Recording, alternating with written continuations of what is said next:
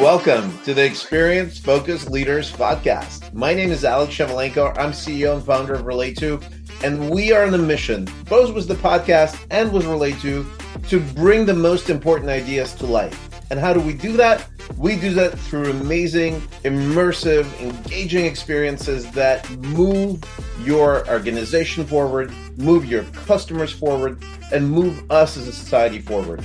So if you love ideas, if you love bringing these ideas to life, stick around. Also, at the end of the podcast, we'll reveal how you could potentially be a guest speaker on the podcast as well. Let's get started.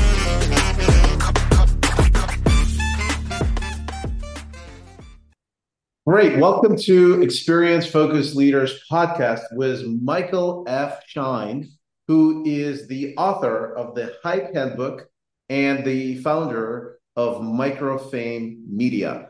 Michael, I am a fan of your book and reached out because you are really an opinion leader of what it takes to create momentum for a good cause. And, you know, I know hype is a strong and sometimes loaded word in the marketing language, but what your book does is tells great set of stories from innovators in business, but also innovators in media, in culture, in religion, and how they've used certain skills and techniques to tell really compelling stories to move audiences towards their ideas. And, you know, on our podcast, we obviously are thrilled to take in, great innovations from across various sectors and medias and mediums and apply them to, how do you move the important and challenging ideas forward? So I'd love to,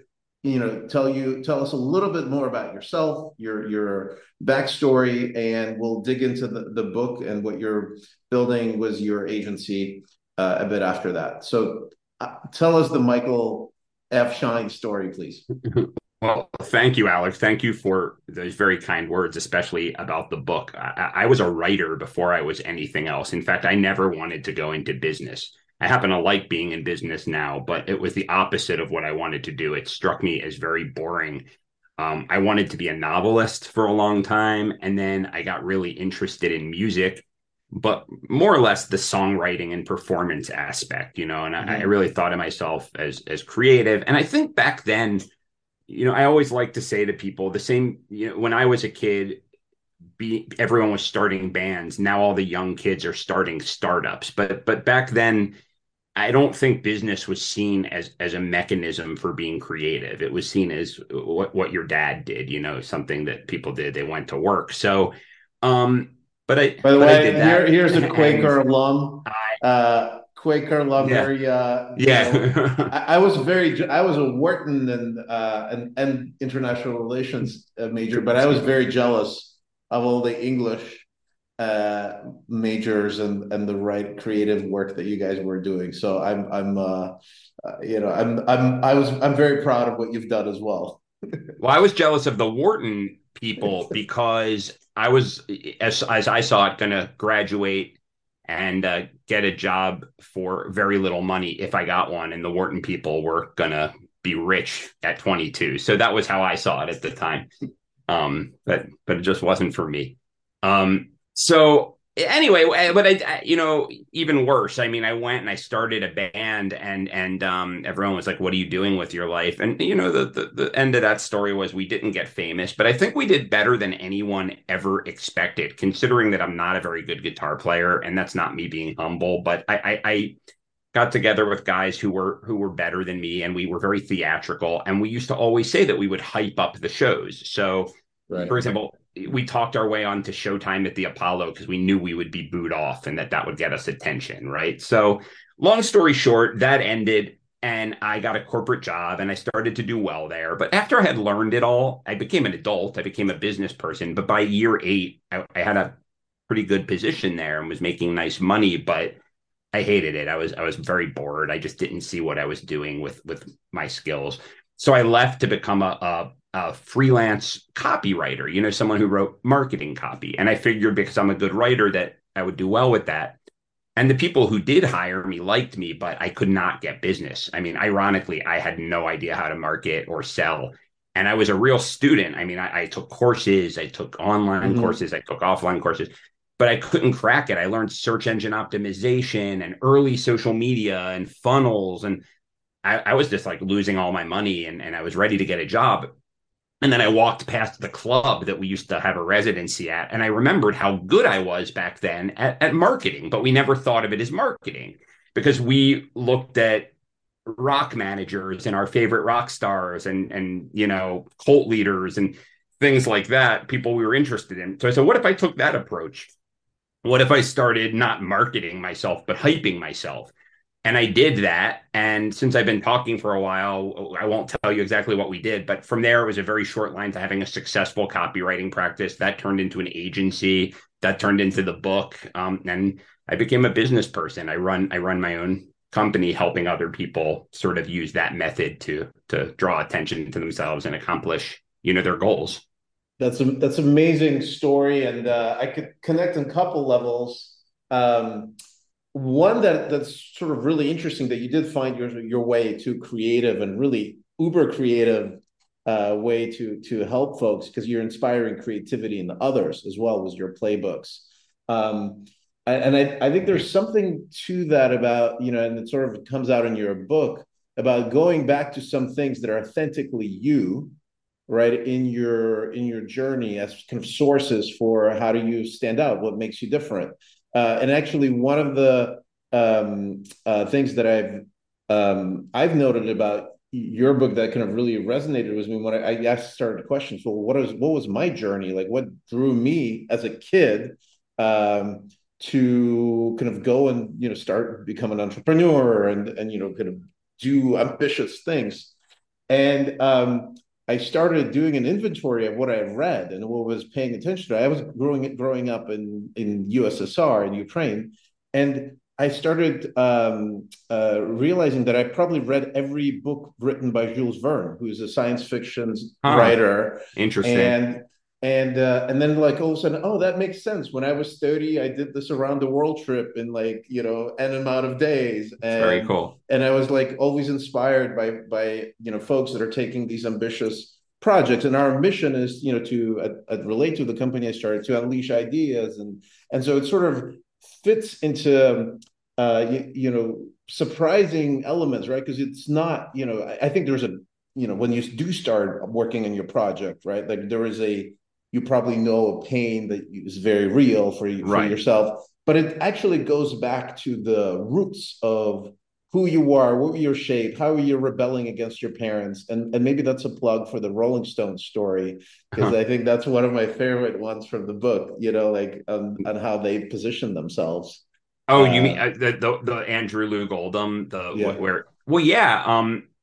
Well, I mean, even before I get into that, and I will get into that, I want to say that I think that is important. I mean, the business that I kind of fell into between the band and what I do now was a business that ran contact centers, so customer service call centers. Worked for very big companies. They're very, very. When I was there, they were large. Now they're gigantic, and I did well there. I mean, I did a good job, and I worked hard, and I climbed the ranks and all this. But it really, I remember I got a raise and a bonus on the same day because I solved a big problem and worked around the clock for like 3 months. And I met my girlfriend at the time for dinner, and I said in this depressed voice, I got a raise and a bonus. And she's like, that's great. And I'm like, I'm the biggest loser in the world. She's like, what do you mean? I'm like, because like this is the opposite of what I ever wanted to do. And now it's going to be that much harder to leave. Whereas now, even though I'm not a rock star or a novelist as my living, I love what I do every day because it comes out of my personality traits and my sort of, way of being in the world. So I will tell the Stone story, but I wanted to say I absolutely agree and relate to what you just said. Yeah. Well, yeah, just to double click on that, it feels like whatever we're doing, right? And so like some people are in the corporate role, they do have family obligations and other things, but Yeah.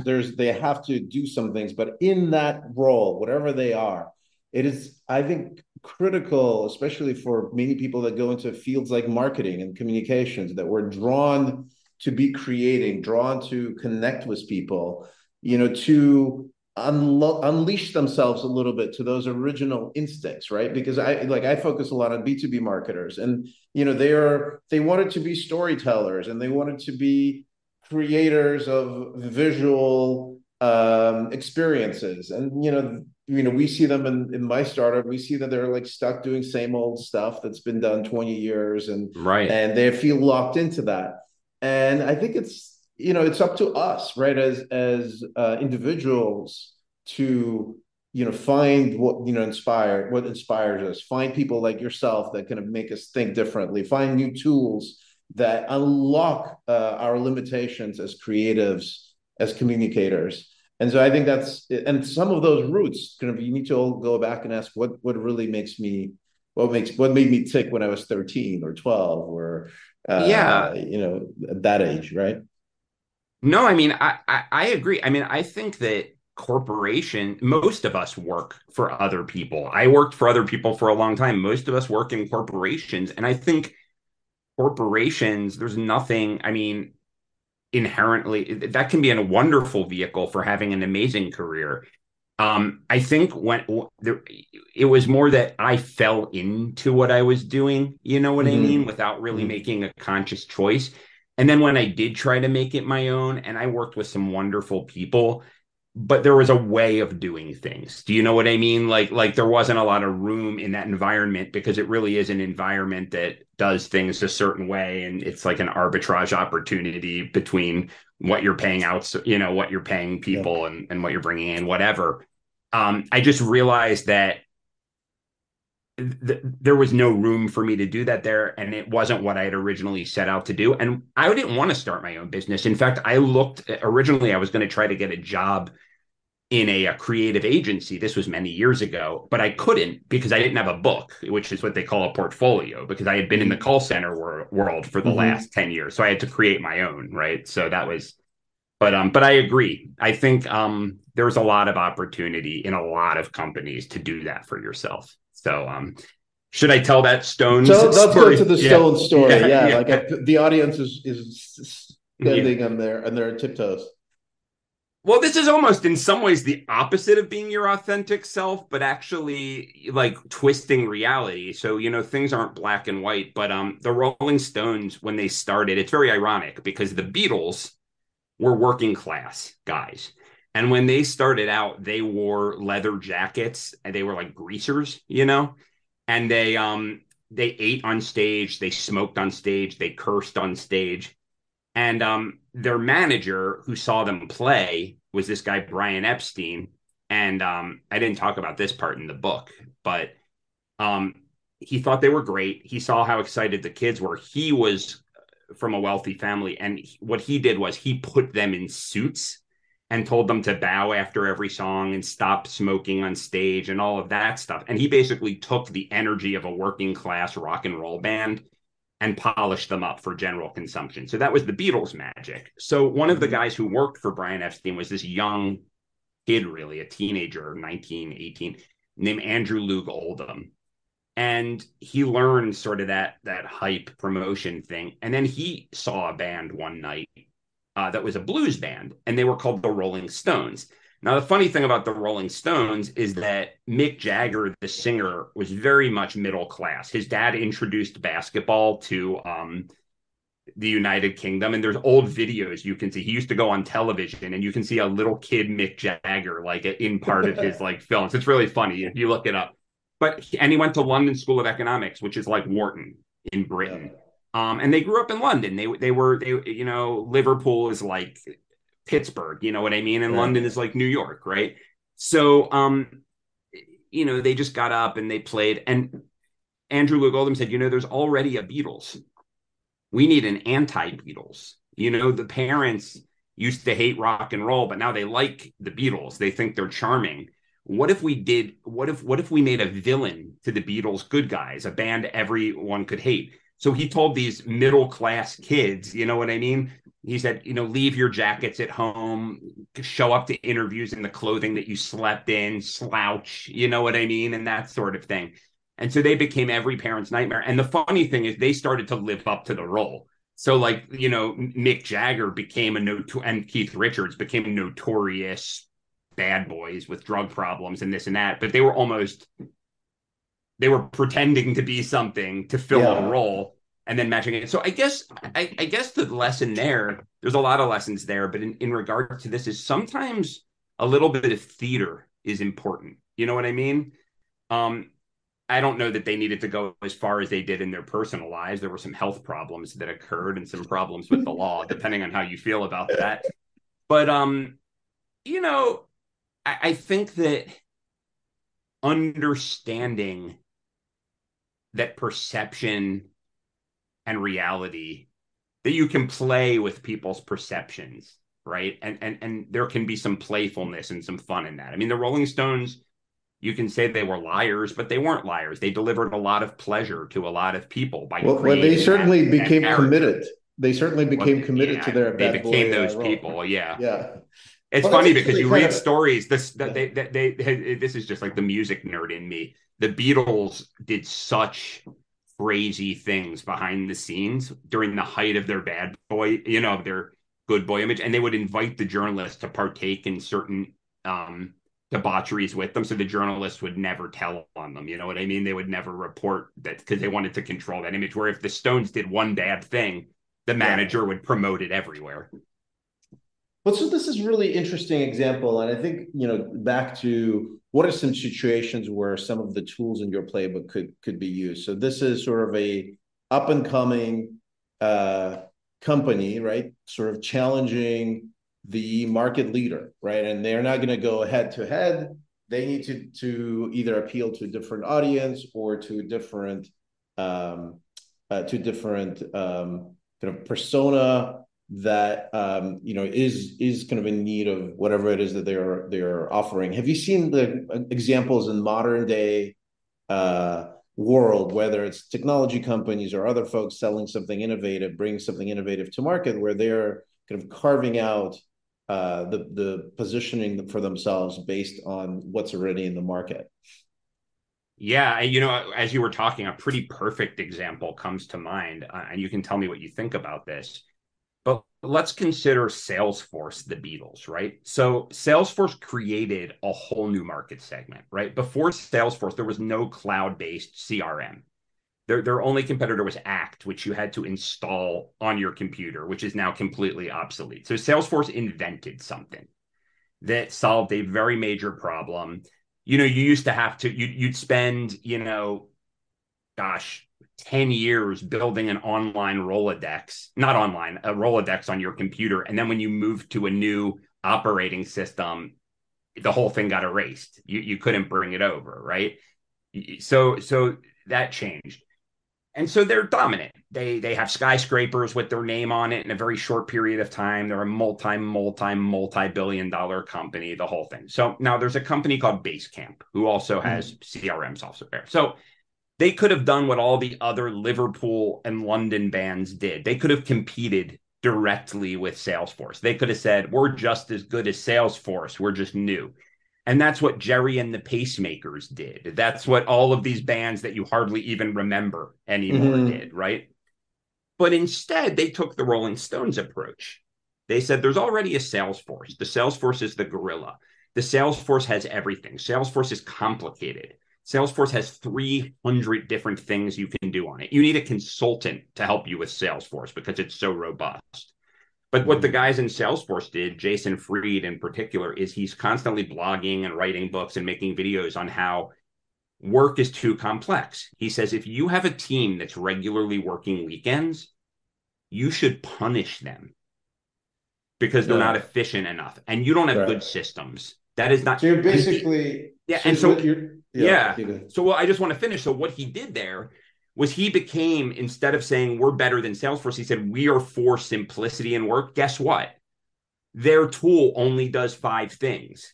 They do what Salesforce does, but they're a completely stripped down version. And they took what could have been a negative and turned it into a complete positive. So I use Basecamp. because I don't Yeah. need all that crazy stuff. I'm a Rolling Stones fan. Yeah. They're the anti-Salesforce. They're not Well, for everybody. I love it. I love the story. So I have insider knowledge on this a little bit. Do you? So Okay.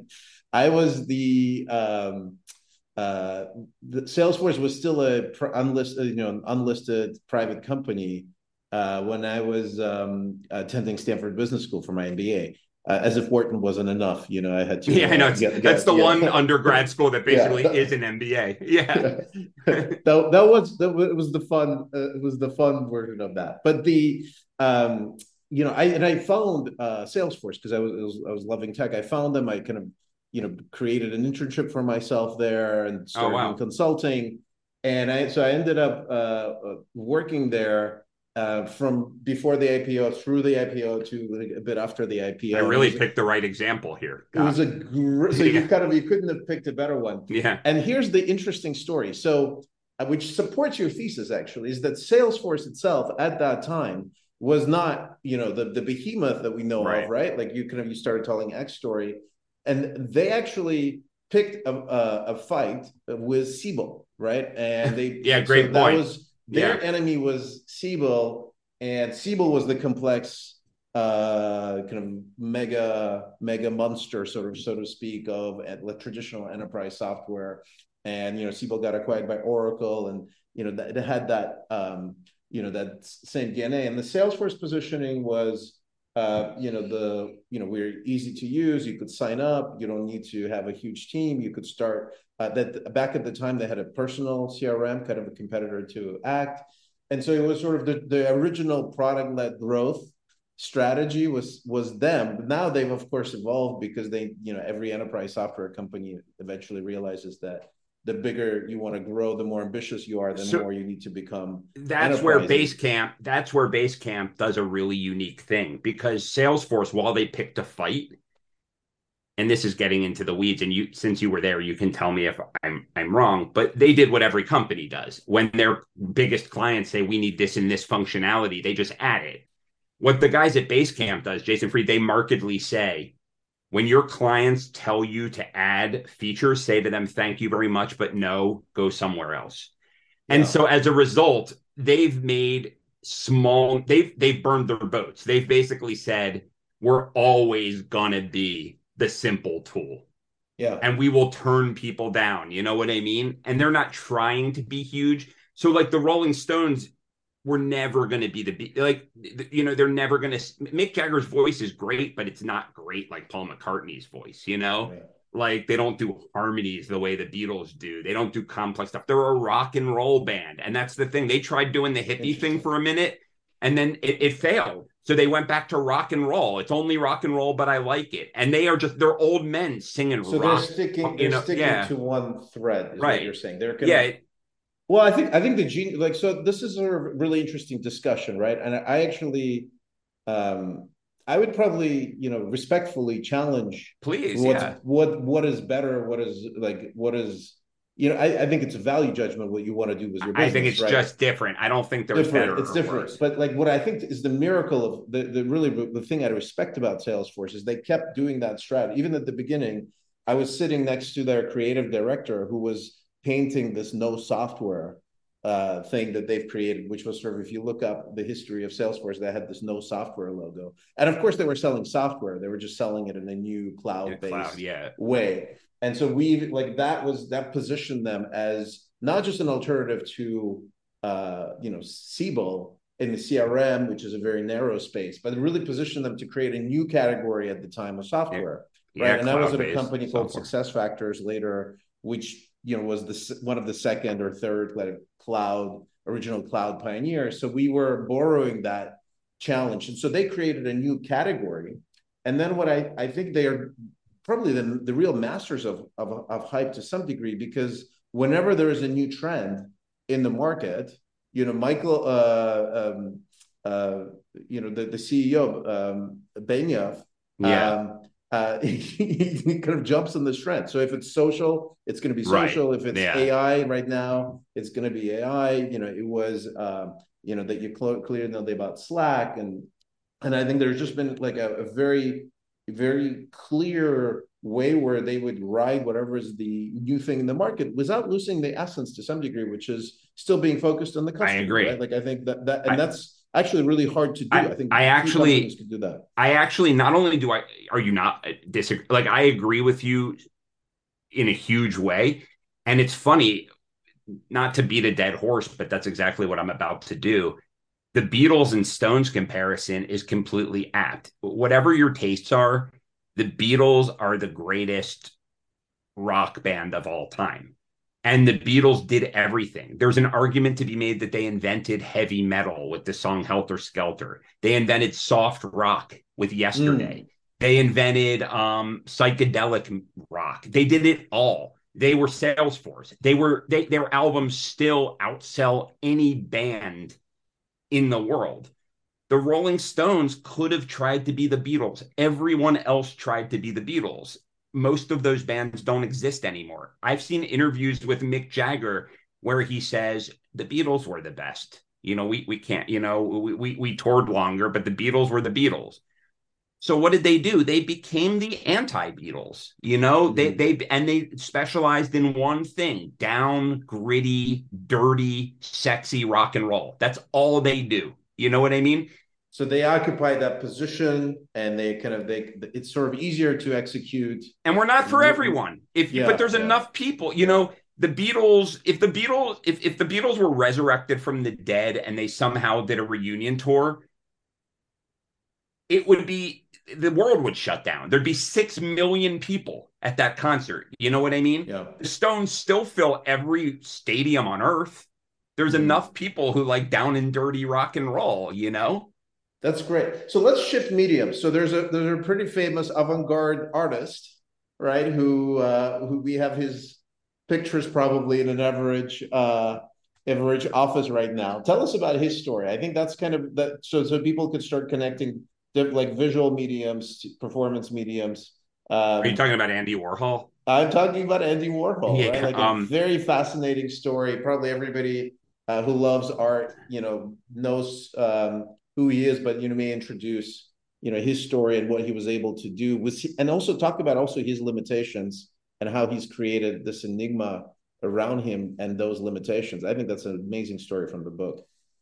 I'm really obsessed with Andy Warhol because even though you described him as an avant-garde artist, and a lot of other people would too, and he always had a foot very firmly in that space, he's one of the few avant-garde artists who always celebrated and embraced commercialism in business, and they never kind of like they never butted heads. They always kind of meshed together.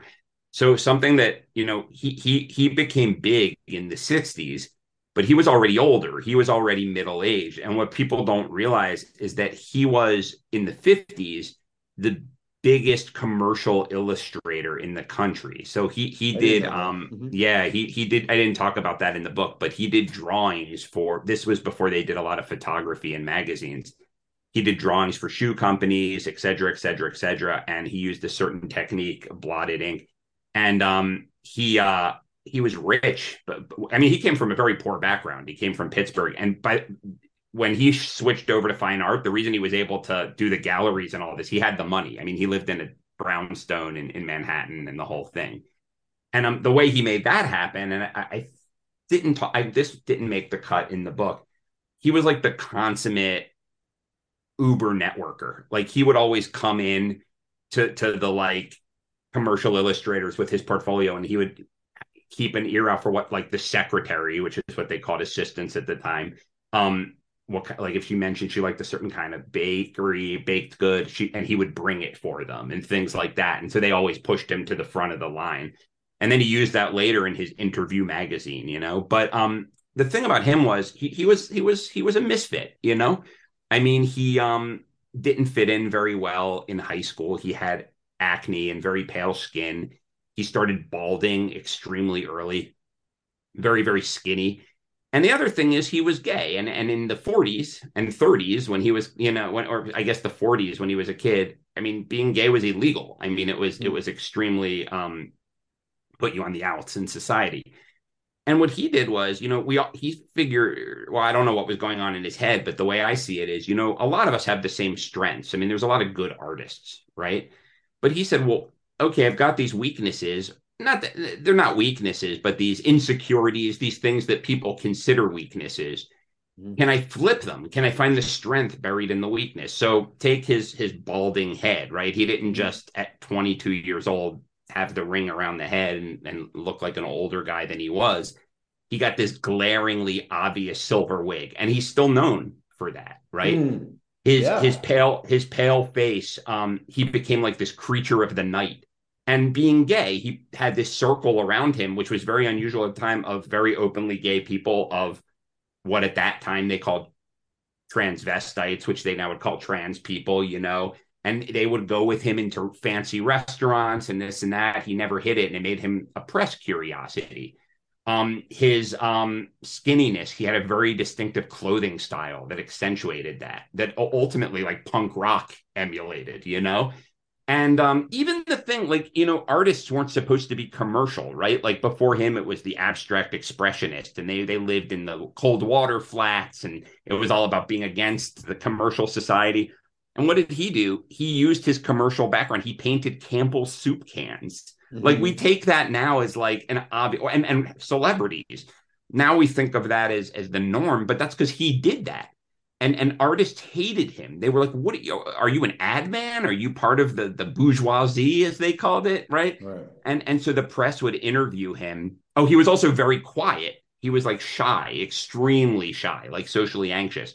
So the press would interview him, and they would say, "Why are you painting soup cans?" And he would say in this quiet little voice, "Because I like soup." And they would pick apart, what does he mean, this and that.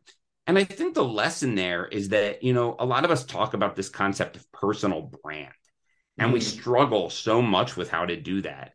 And, you know, at its most garish form, you see all of these people there with their Lamborghinis that are usually rented, and flashing the dollars and the thing. And despite the fact that it's, in my mind, a little bit annoying, it also is what everybody does.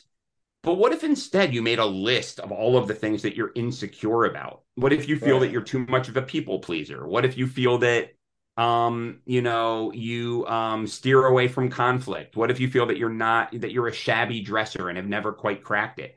And then what if you ask yourself, how can I creatively find the strength in that weakness? Like, look at Gary Vaynerchuk, who, I've criticized in the past, but how did he make his name? It was with Wine Library TV. So what did he do? He happened to know wine because it was the family business. But before him, wine people were fancy. They wore Yeah. tuxedos and they speak about notes of elderberry.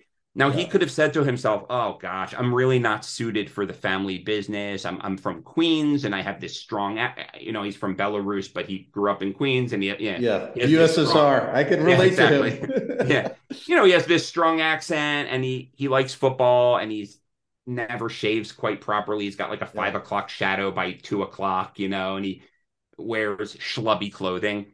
But he made that his thing. He became the wine guy for the everyman. He curses, he wears his schlubby clothing on purpose. He doesn't shave. He says, this wine tastes like Captain Crunch, instead of saying elderberry. And now you have a whole market of people who identify with that. And he's democratized wine, and he made a Mhm. multi-million-dollar business out of that. If you're thinking to yourself, how can schlubby clothing ever be a strength? Well, there you go. It's a total strength for Gary Vaynerchuk. The guy's worth millions, and he still wears $10 Jets sweatshirts. So it sounds like there's a mix of strategies that you're outlining, and some of them are like look at what's in the market out there and kind of try to see where there are openings, right? Like to create a set of followers, a new position for yourself, your service, etc.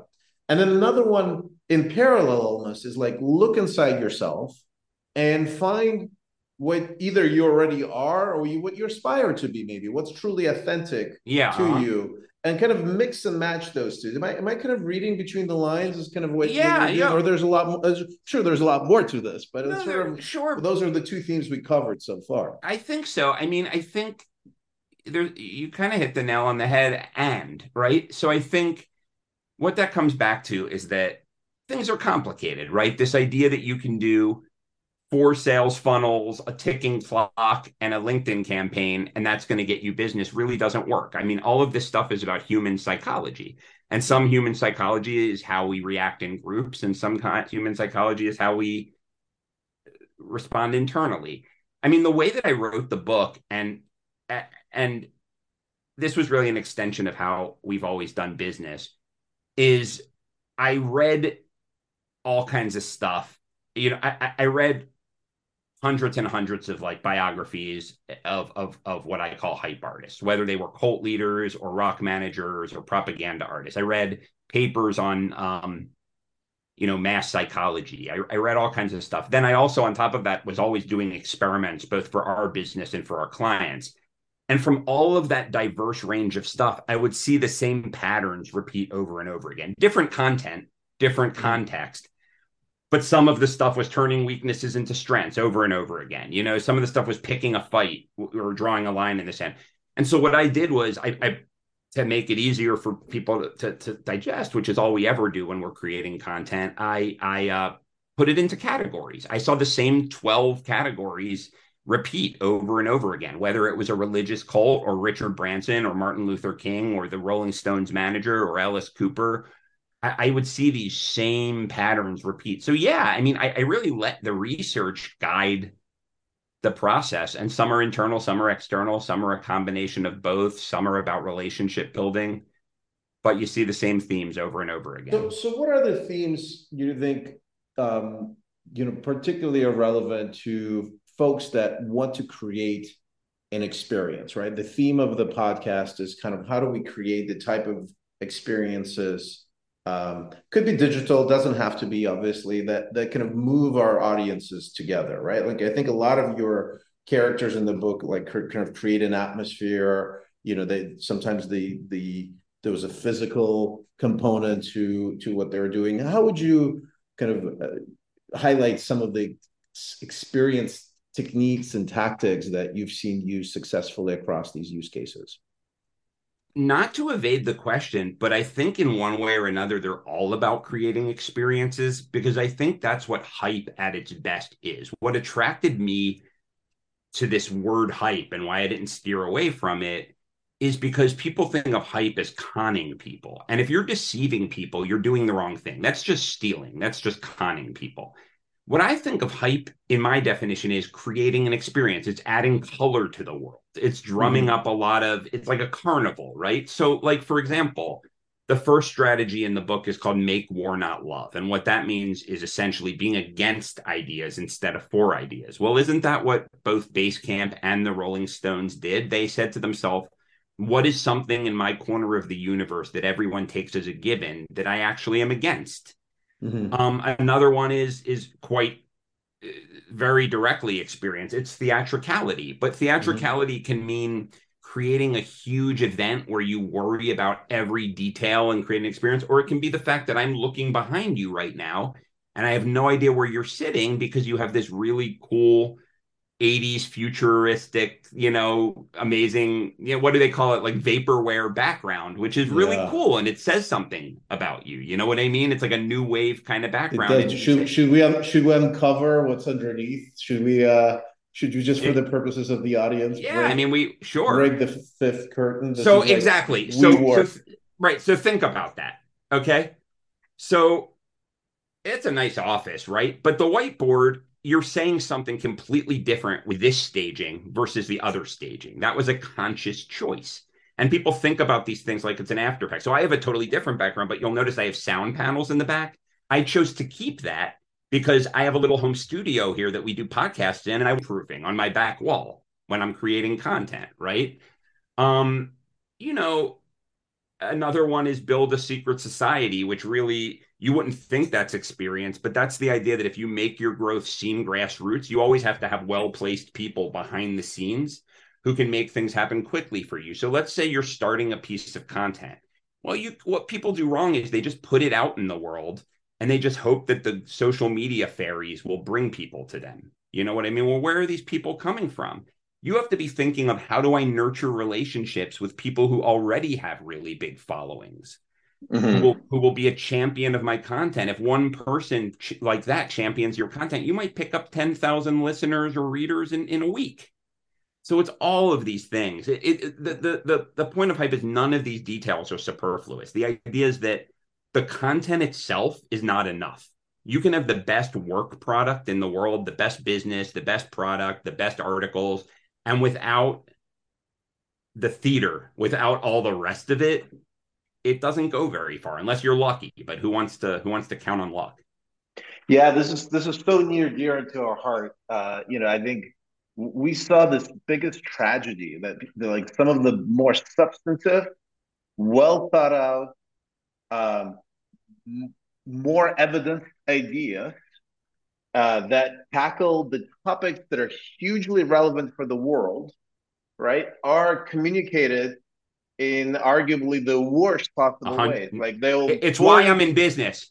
yeah, It's to fix that, because I would see it over and over again. I would see these amazing substantive things falling flat. And the yeah, people would always be like, oh, our stuff is so good. The cream will rise to the top. And then, quite frankly, I would see empty garbage that wasn't saying anything, selling all this stuff. And I asked myself, is it because the empty garbage is better? And I would say, no, those people are just better. They've cracked the puzzle to communicate this stuff properly and drum up a lot of energy. And then I asked myself, well, can you do it for good stuff? And you can. yes, People just don't, absolutely, but people get their stuff. It's almost like their stuff is so good. It's like the classical musician who doesn't want to downgrade themselves by marketing themselves. You know what I mean? yeah, Well, yeah. what about the classical musician who did? Right? Yo-yo ma. Right. I mean, right. I mean, he's good, but I bet you there are better. Yeah, that's so fascinating. It feels like you're a brother from another mother. It must be this head connection because Yeah. for us it's so fascinating. And you were focusing on the more kind of storytelling component of this. Obviously, with the agency, we're focusing a little bit more on the tactics Right. that kind of integrate various types of storytelling, but I think they're aligned fundamentally because I um, agree. it's take as your book actually points out, it's not like a one trick pony, right? There's different patterns, right? There's Not at different all. mediums. You need to align them, but it's typically never get to a great outcome with just one strategy. Like you said, it's a number of adjustments that a powerful communicator that kind of gets their message across does versus just one trick pony. Yeah, and the Um, right tactics and the right technology is a wonderful accelerator. Like there have been people who have used these strategies on papyrus. I mean, the Aeneid, the ancient poem, was propaganda, but it was real slow. You know what I mean? I mean, it took a long time for that stuff to get out into the world. Or Christianity, it took 300 years for that thing to get any traction. Scientology took 20 years, and the next religion is going to take 6 months because the communication methods are so much more sophisticated now. Yeah. Well, let's talk about that. Obviously, like couple relevant themes, right? Like one is about the AI driven spread. And another one, probably one of the founders of OpenAI that's not happy anymore is Elon Musk, right? Who's like Yeah. spreading innovation, and as we discussed last time, at unprecedented pace across different sectors. So let's like deconstruct maybe some of the folks that are maybe not in the book, right? That are kind of more recent events. What do you think is the kind of let's focus on the obvious genius of what Elon Musk did about some of his projects, and let's avoid the more controversial ones that are maybe Twitter or others. But let's pick where like everybody would be curious to understand. What's your take on what did he do right with Tesla, for Yeah. example? With a lot of these super genius billionaires, when they become really big and they start making decisions that are questionable, that extend to every area, and that are like that Greek myth of Icarus flying too close to the sun and the wings melting. But maybe he knows what he's doing. It's hard to say. But what I will say is that I think in some ways he's more of a hype genius than a genius. So, I mean, he didn't come up with the technology for Tesla, right? I mean, he bought that company. I think his contribution, which to this day I think is so brilliant. I remember a member of my family who, older person who's like an old hippie, had an electric car like 15 years ago called a Leaf, and it was ugly, and I was visiting them and I had to drive, it looked like a square, and I had to drive from Huntington Beach to Burbank, and I had to drive at exactly 50 miles an hour or below on the California freeway. So I was like looking for trucks to drive behind because the thing was going to die if I went any faster than that, you know? And so it was like only goofy hippies that drove those cars. They it was like eating your broccoli. Like you didn't Hmm. do it because it was sexy or cool or fun. You did it because you were helping the environment and doing the right Right. thing. But it was like taking your medicine. And what Elon Musk did that I think was so cool is he made the Tesla, which is, you know, an electric car, ostensibly good for the environment, although there's doubt, but that was the idea. He made it good. It looks great, but also it was extremely expensive. Now, why would he price the car out of the range of normal people? Because the richest people bought it, celebrities bought it. It became a status symbol. So then when he came up out with a version that was lower priced, everyone bought it. The same people who would have bought BMWs or Cadillacs in a different era or Mercedes now are showing that they've made it by buying a Tesla. It's no longer about look at me, I'm such a good little environmentalist. People buy Teslas instead of Porsches now. Like that is brilliant. He basically got the world to consider electric cars, environmentalist cars, the ultimate status symbol. And that's just brilliant hype. I mean, it just seems like he planned that out like a chess game and it was like a 10-year strategy. That's amazing. I think we saw, interesting coming back to Salesforce. So we saw almost the same pattern. So when I was at Salesforce, they were um, picking in each market size, right? Whether it's very large enterprises, very mid-sized enterprises, small enterprises, they're picking really well-known brands, right? So even if it's like if 20-person company, but it's going to be like a media brand that everybody knew, and then they would pick these sort of flagship brands, and it kind of created a sense for the rest of the market that the most Yeah, innovative that's it. companies are doing this. So I then later worked as one of the first marketers at Success Factors, and I kind of remember that, like, hey, Salesforce did this game, so we started, really focusing on, telling stories about the types of customers that we had that were really innovative, and we did a lot more kind of trying to kind of bring the story of what we're doing for those organizations to life. And then now in my own startup, we actually were very, targetedly started, like, as first founding customers. We started working with Salesforce.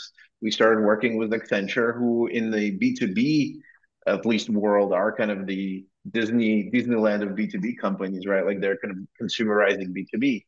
So I think this is back to kind of examples of what you could be doing in B2B companies, right? Like it's, or in a B2B world, this is a very tactical kind of leverage strategy, right? Of who are 100%. your first followers will determine kind of what else happens with you in the market, right? Do you have other ideas like that marketers and people launching new solutions could use, like product marketers and folks that are um, maybe historically been too centric on product and not thinking through all the distribution steps. Yeah, I Uh, mean, I think the classic invite only approach is really good. You know, I mean, I know this was a consumer technology, but I think it holds for B2B. You know, Facebook is now seen as like the old lady social media platform. But if you remember, what they did was you in the beginning, you had to go to an Ivy League school to be in Facebook. And then it was that you had to have a .edu. So you had to go to college. And they kept expanding it outward. until the quote unquote masses wanted to be like the Ivy League school. So, I mean, one idea is you have this really sophisticated product with new features. What if you send a print invitation, a gold leaf invitation, without telling anyone, inviting them to the unveiling, and you keep it really vague, not of a product, but of a new development in the tech world? And you have a banquet and you have a whole thing, and you have these people show up and you only give them access. And they're the only people in the world who have it. And you keep it kind of secretive. Word's going to get out. People gossip, right? And then you broaden it out a little and you broaden it out a little. It's that idea of a secret club that everyone wants to join, right? Everyone wants to be in the exclusive country club. Everyone wants to know what a Mormon temple looks like before it's consecrated. Here's a dirty little secret. It looks exactly the same once they put the blessing on it. But everyone will drive around to go see what it looks like before they close it off to the public. So there's sort of scarcity symbol, the sort of um, uh, the exclusiveness. I'm reminded of yeah, and you've done all the research of of folks. So I'm reminded of Cialdini's kind of work, right? He's great. Right, Yeah. right.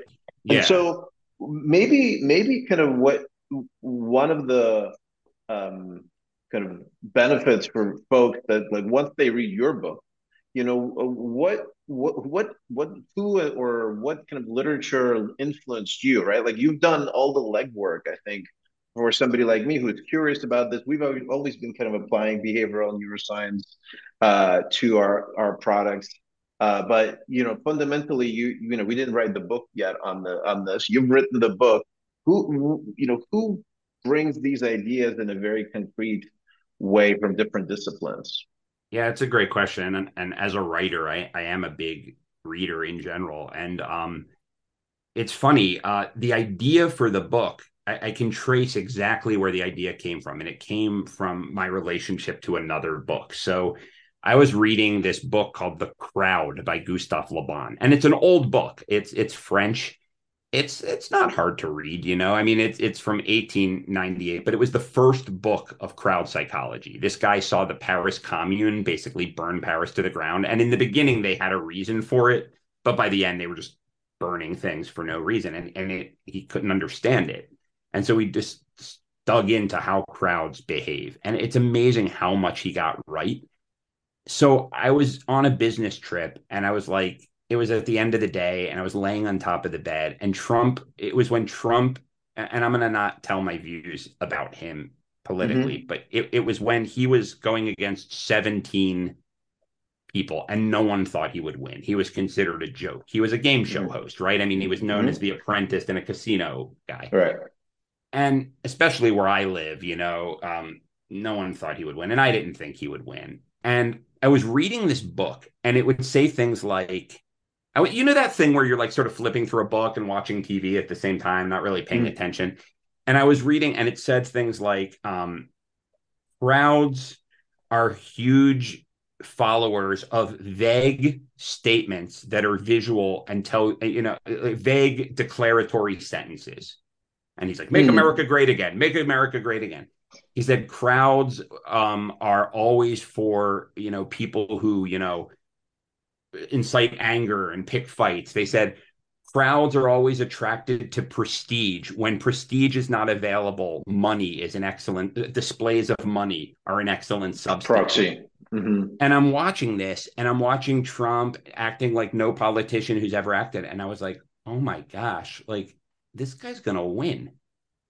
And I Mm-hmm. remember coming home to people and I was like, I've been like reading this book and like this guy's doing all of the stuff. And they're like, God, come on, give me a break. And then he won. And so like I was kind of like, so then I started really, so this book, The Crowd by Gustave Le Bon, really kicked off my thinking. I was like, if this stuff, it's that universal. Like this was Mm-hmm. written before there was even radio, you know? Mm-hmm. And now Yeah. this guy is on television, the biggest long shot victory in the history of American politics. And it's the same, it's like this guy predicted the thing. So I thought that was amazing. I mean, it's a really old book that a lot of people don't read. Then the books by Edward Bernays. He was the father of PR, public Hmm. relations. His books are also old, but they're made. He has one called Propaganda, which he saw as a positive thing until he renamed it Public Relations after the war. So anyone who's in PR, you know what your industry was originally called.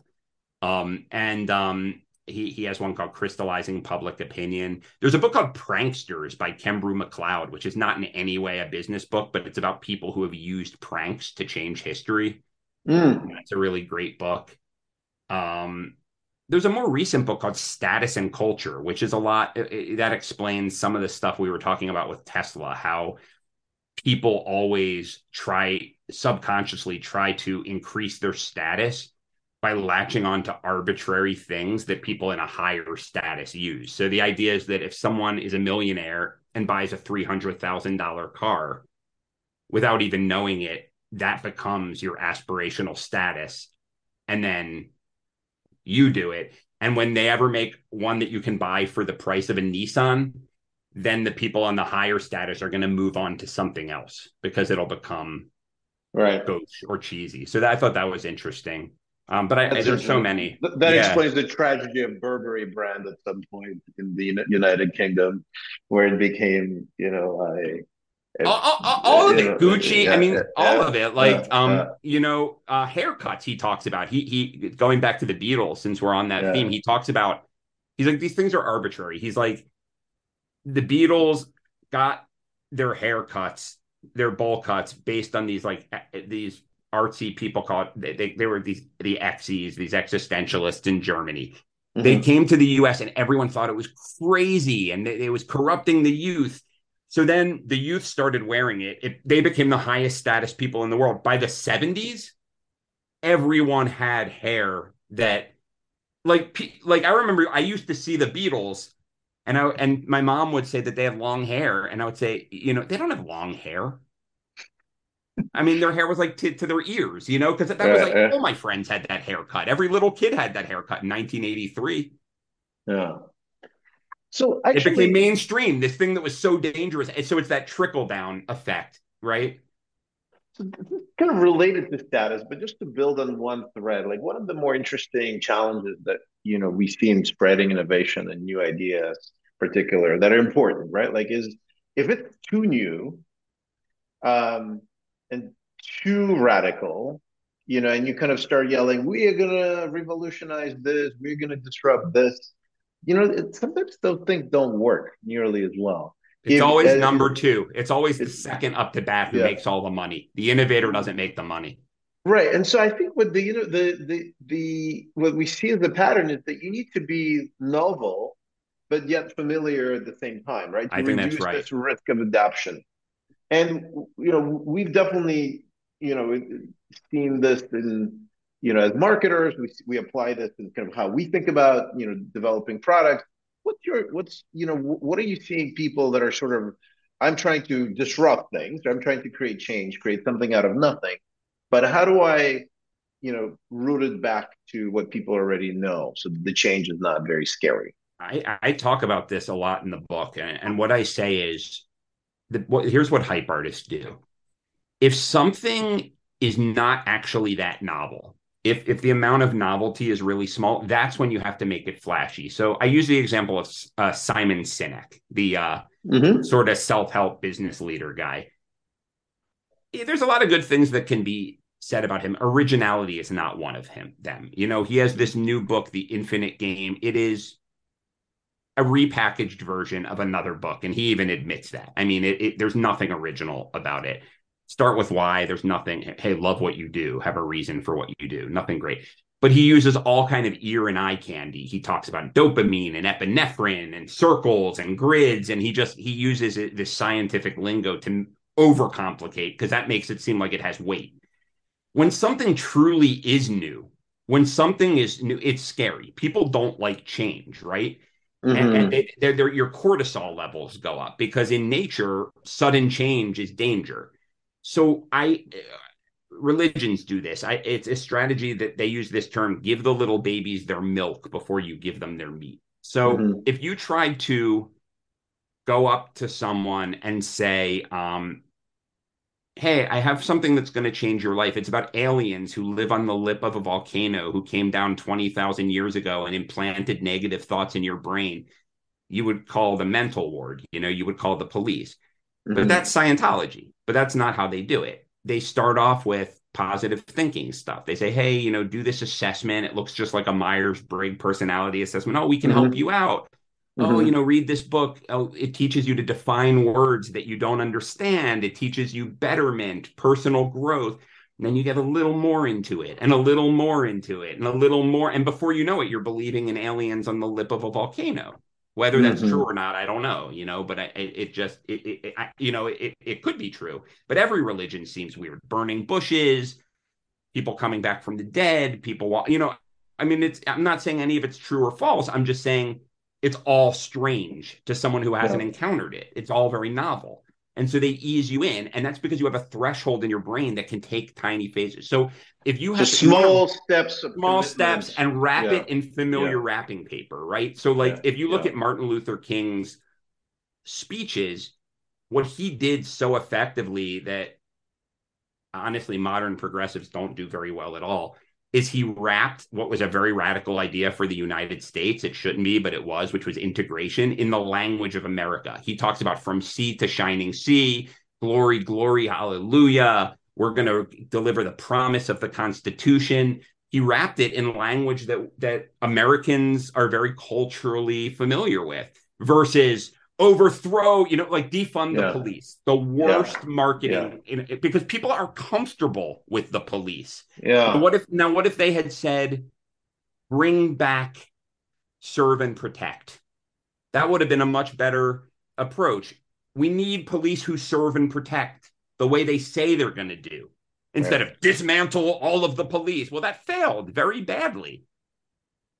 Amazing. So I think so. The language um, and the framing for the big important ideas of our time is that almost a um, you know leading indicator of whether those ideas have heft, right? Like I think there's additional moments, but if the framing is wrong, right, even though there's so much momentum, and support for some of those ideas from media or whatever other sources, if the idea is not packaged correctly, it will not stick. It's kind of you like you, one you way is got to one get way. people to buy in. I mean, if you can do Yeah. it by yourself, awesome. But if you need people to come along with the ride, which if you've created a brand new technology that has the power to change the world, but people don't understand it, I don't know, blockchain.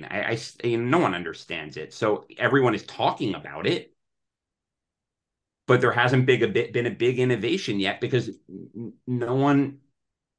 It's not wrapped in reality. You know what I mean?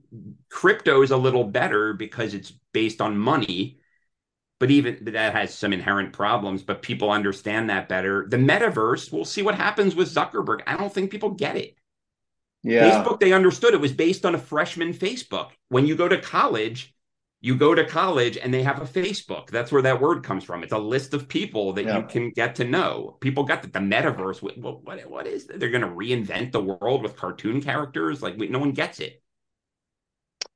And so one of the things that's gotten the wild adoption, we kind of brought it up earlier, is the Chat GPT Yeah. narrative, right? And how people are understanding the interface, right? The interface is simple enough where artificial intelligence, which we've been using all along through Yeah. various products, is now finally like more visible, more concrete, more identifiable. What do you think is the secret behind this? Is it just that the technology came together, with the right experience level to make it work? We just launched our like chat that allows you to digest your book, for example, if you have uploaded. You could have a conversation with your book, using the chat, right? Like, so we're doing these things, and people are loving it.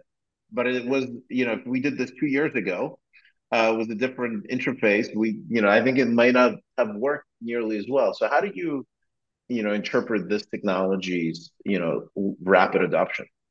I'm watching and waiting. I don't know. And I don't know if that's the answer you were looking for, but I'm not sure what's going to happen, right? I mean, is it really rapidly adopted or just people playing with it? That's what we need to know. Like I remember when that Pokemon Go thing came out and everyone was saying, and everyone did it, and everyone was saying AR, right? Like augmented reality was going to be, there weren't going to be video games anymore. Everything was going to be AR. And I have never seen, it was the weirdest thing. It was like cultural amnesia. Every single person I know did that thing for 3 weeks and then they never touched it again. And there's never been a popular AR thing since. So is Chat GPT changing the world? Is it that good? Or is it Pokemon Go? I'm not sure, you know? I'm not, this isn't my like hidden way of saying it's not gonna soar. But I mean, I've given it some tasks and it didn't impress me that much. But I mean, other people are saying it really impressed them.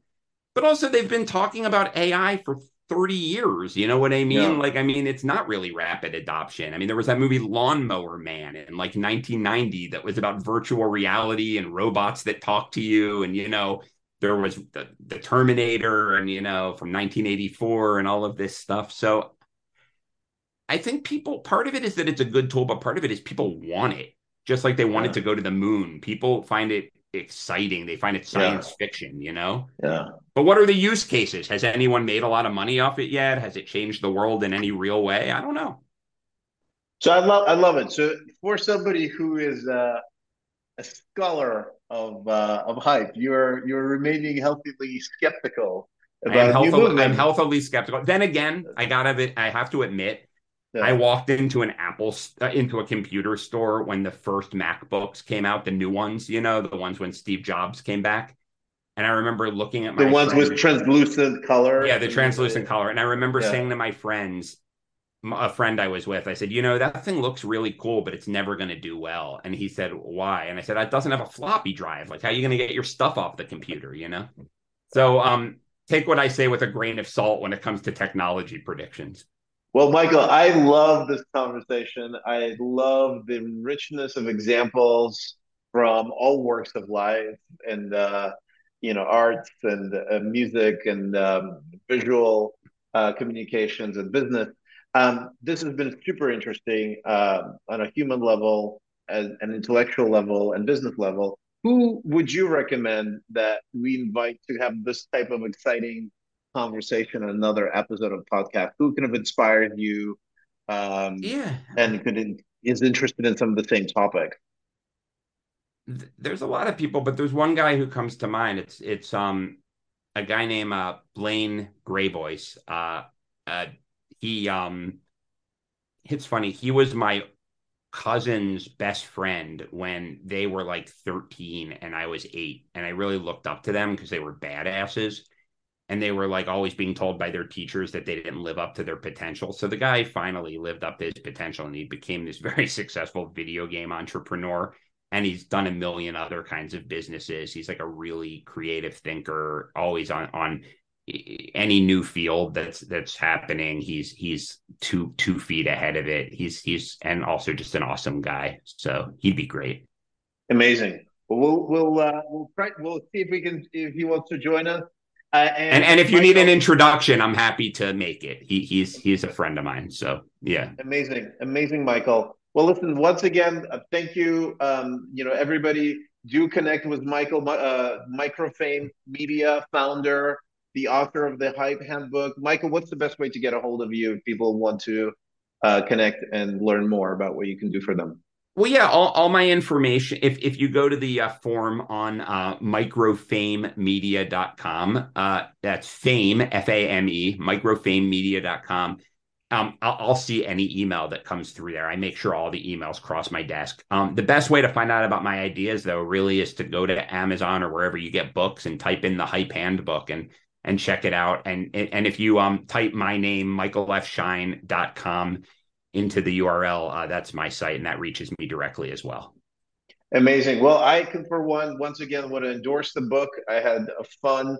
I listened to the audiobook version and I decided to listen to parts of it again because Oh, thank I, you. I needed to digest some of those ideas, which is a great sign that Thank this is you. a high value book. So, Michael, thank you again. Delighted to have you on and hope you connect with some of our audience members as well. Thanks, Alex. This was so much fun. I really appreciate it.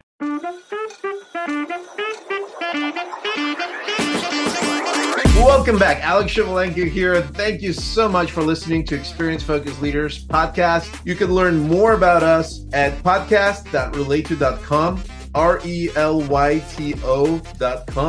Obviously, we would love for you to send this to people that you know who would be great speakers, or just share the nuggets that you took away from this episode with your community on social. And you could learn more about what we're up to on relate2.com. You could certainly connect with me on LinkedIn, where it's just very easy to spell my name.